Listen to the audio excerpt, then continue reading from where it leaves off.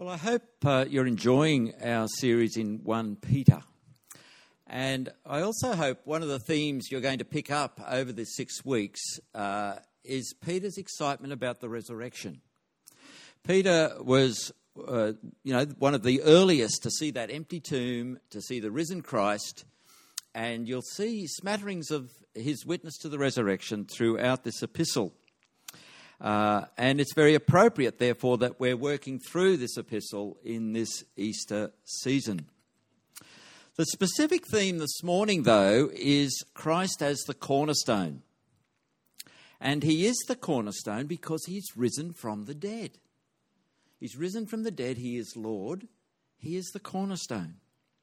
Now, the Macquarie Dictionary offers 3 possible definitions for this word cornerstone. And I think the scriptures pick up all 3 understandings of the word. So let's look at them. The first one is a stone which lies at the corner of 2 walls and serves to unite them. Now, this theme isn't actually here in Peter, but it is in the Bible. If you want to do a little extension work this week, I suggest you go to Ephesians 2:20, and there you'll find Jesus described as the cornerstone who unites Jew and Gentile and brings them together in one body, the body of Christ. And so that definition is fulfilled there. But our interest this morning is more in this second definition. The Macquarie Dictionary says that it's a stone built into a corner of the foundation of an important edifice as the actual or nominal starting point in building. And of course, this has definite application in 1 Peter 2. Peter wants us to know that Christ is the foundation, that Christ is the starting point. And we're going to be looking at that in a lot more detail this morning. Then the third definition is something or someone of prime or fundamental importance. So you might say someone's a cornerstone of a particular club or group because they're the foundation member or the one who holds it all together. And so we can make it a metaphor in that sort of sense. And I think Peter would say amen to this definition as well, because he's pointing us to Jesus as the one who is prime and of fundamental importance, of course, in all things. But overall, the main idea here is really, it comes from the building industry. And that's clear there in our second definition, that the cornerstone is the stone built into a corner of the foundation and the starting point for a building. And of course, we all know what happens if you don't have good foundations, if you don't start properly. You're going to have problems later on, aren't you? Look at what happens when you don't lay good foundations. That looks brilliant still. It's still standing, but what can happen?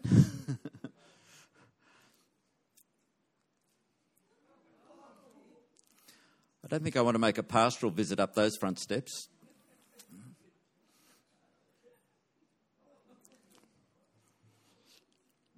This is a very powerful metaphor for life, isn't it? You know, if you don't build your life on good foundations, guess what? Problems. And, you know, Peter knows that, and that's why I think he uses this metaphor to great effect. And he's using it to point people to Jesus as the best foundation for a happy, fruitful life, for a life with real hope. That's his purpose. Jesus is the cornerstone. He's the best foundation you can have. Now, the idea is not original to Peter. Many hundreds of years earlier, the prophets had used a similar idea to point people to God's Messiah. And Peter picks up these prophecies and, of course, applies them to Jesus. And so Peter quotes 3 passages from the Old Testament. Firstly, the prophet Isaiah. And in verse 6, you'll see him quoting Isaiah 28:16, which says, "See, I lay a stone in Zion, a chosen and precious cornerstone, and the one who trusts in him will never be put to shame." In the next verse, he quotes Psalm 118, verse 22. The stone the builders rejected has become the cornerstone. And then the next verse, 8, he quotes Isaiah again, but back in chapter 8, verse 14, which says, a stone that causes people to stumble and a rock that makes them fall. Peter's actually using these verses to show us that Jesus divides people. There are those who believe and those who don't. And if you look at Jesus' ministry in the Gospels, you'll see that's so. There's those who believed in him and gave their whole lives, followed wholeheartedly. There are those who rejected him and wanted to crucify him. And I want to suggest to you that the figure of Jesus is just as divisive today. You might say to me, well, don't most people think Jesus is okay? You know, they might have problems with the church, but, you know, Jesus was a good teacher and a good man, you know. He had some good things to say. Well, I'd have to agree with you if we're only talking about the meek and mild Jesus. If we're only talking about the Jesus that loves everybody the way they are and wants them to be happy, then yes, there's no division. People can easily follow that Jesus. But if you introduce the Jesus of the New Testament into the conversation, what would happen? I think you'd soon get people's backs up. You see, this is the Jesus who strictly upheld the law of Moses. He actually expected people to keep the Ten Commandments. This is the Jesus who made a place for the poor and the outcast in the midst of a prosperous and complacent society. That got people upset. This is the Jesus who spoke to people not just as victims of sin who needed consolation, but as perpetrators who needed to repent if they were to get into the kingdom of God. And this is the Jesus who rose from the dead and said to his disciples, all authority has been given to me. And said, I'm the only way. No one comes to the Father but by me. It all centres on me. Now hold that Jesus up in our society and I think you would divide people very quickly. There would be those who would say, this is the truth. I'm going to lay my life down for this. And there would be those who would say, Jesus claims far too much for himself. And there's no way I'll submit to him.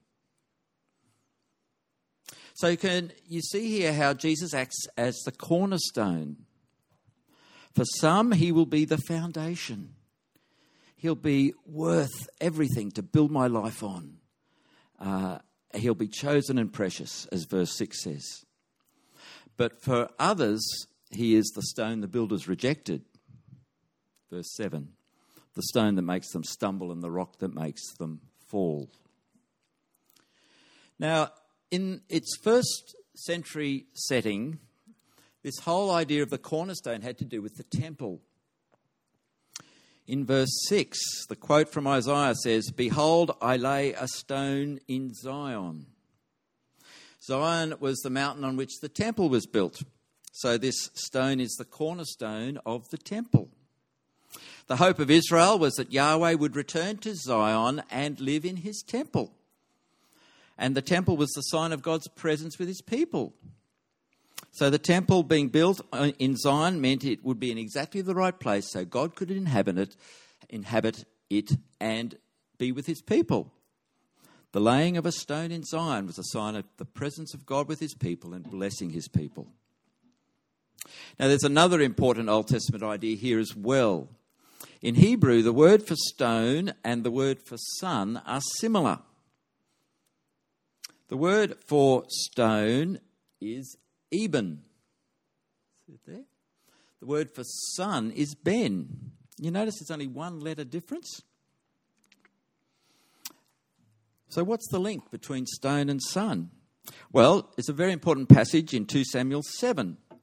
This is where King David offers to build a house, to build God a temple. God doesn't accept David's offer, but makes him a counter-offer. God will build for David a house. Not a physical building, but a house which is a family. A house which is a dynasty. And it's going to begin with his son Solomon, but more importantly, it will end with the Messiah. And so the Messiah will be the ultimate son of David. The Jews believed this Messiah would come and re-establish the temple and make it a fit place for God to dwell, and then God would reign and bless his people. You might recall the story of Jesus' triumphant entry into Jerusalem on the donkey. We looked at that just a few weeks ago on Palm Sunday, didn't we? And what did the crowd shout out about Jesus on that day? Hosanna to the Son of David. Hosanna to the Son of David. And that was a way of them saying, you are our Messiah. However, Jesus was not the Messiah people were expecting. They were expecting a Messiah who would restore the temple, and in that restore the nation to its former glory. But what did Jesus say? Destroy this temple. Whoa, that must have hit him in the face. But in 3 days I will raise it up. He was referring to the resurrection and the new temple, which was his risen body. The sign of God's presence with his people and of his rule and his reign is no longer a building, no longer a temple. It is now the risen Lord Jesus. And it is Jesus, this living stone. That's how Peter describes him. Because you see, he's raised, he's alive. He's a living stone who is now the sign of God's presence with his people. Verse 4 talks about him, that we should come to him, the living stone.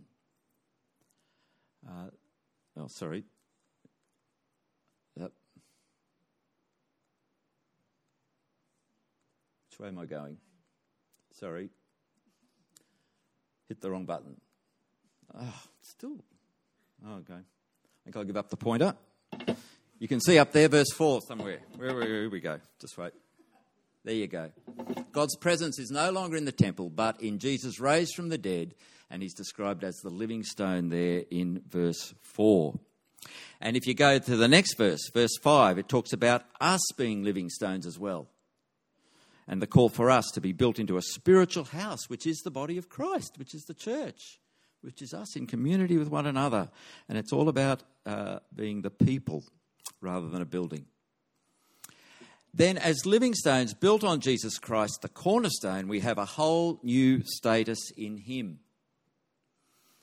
And so verse 9 goes into more detail about our wonderful status in Christ. We are a chosen race. Isn't it nice to be chosen? Isn't it nice to get that email or letter that says you got the job? Or to run in a race and you came first? To be chosen in the team? Jesus says you're chosen. You're a chosen race. Or a royal priesthood. Being royal is grand. Being priesthood is a responsibility. It's to represent God to the world. What a great privilege. Or a holy nation set apart for God, to belong to him, to be God's own people, called out of darkness into his marvellous light. It's very special to belong to Jesus, isn't it? I hope you feel special. Very special. To recognise him as the Son of David, the Messiah. To build our lives on him as our cornerstone. And to be part of his church, living stones being built into a spiritual house. We've just had our first week of Alpha. And it's gone very well with our 3 groups meeting. And the topic each of them has looked at is, who is Jesus? And there's 2 significant quotes used from 2 very different people in this session. One is Bono and the other is C.S. Lewis. So you've got a rock star and an Oxford scholar. But they all both agree about Jesus. So Bono has said this, and if you don't know, Bono's the lead singer of U2. And he said this: I don't think you're let off easily by saying he was a great thinker or philosopher, because actually he went around saying he was the Messiah. That's why they crucified him. He was crucified because he said he was the Son of God. So he either, in my view, was the Son of God or he was nuts. And I find it hard to accept that all the millions and millions of lives, half the earth for over 2,000 years, have felt their lives touched and inspired by some nutter. I don't believe it. I believe that Jesus was the Son of God. And then we have C.S. Lewis, a scholar at both Oxford and Cambridge, but probably better known for the Chronicles of Narnia. And he put it like this: a man who was merely a man and said he was the Son of God and the other things Jesus said would not be a great moral teacher. He'd either be insane or else the devil of hell. You must make your choice. Either this man was and is the Son of God, or else insane or something worse. But let's not come up with any patronising nonsense about his being a great human teacher. He hasn't left that open to us. He didn't intend to.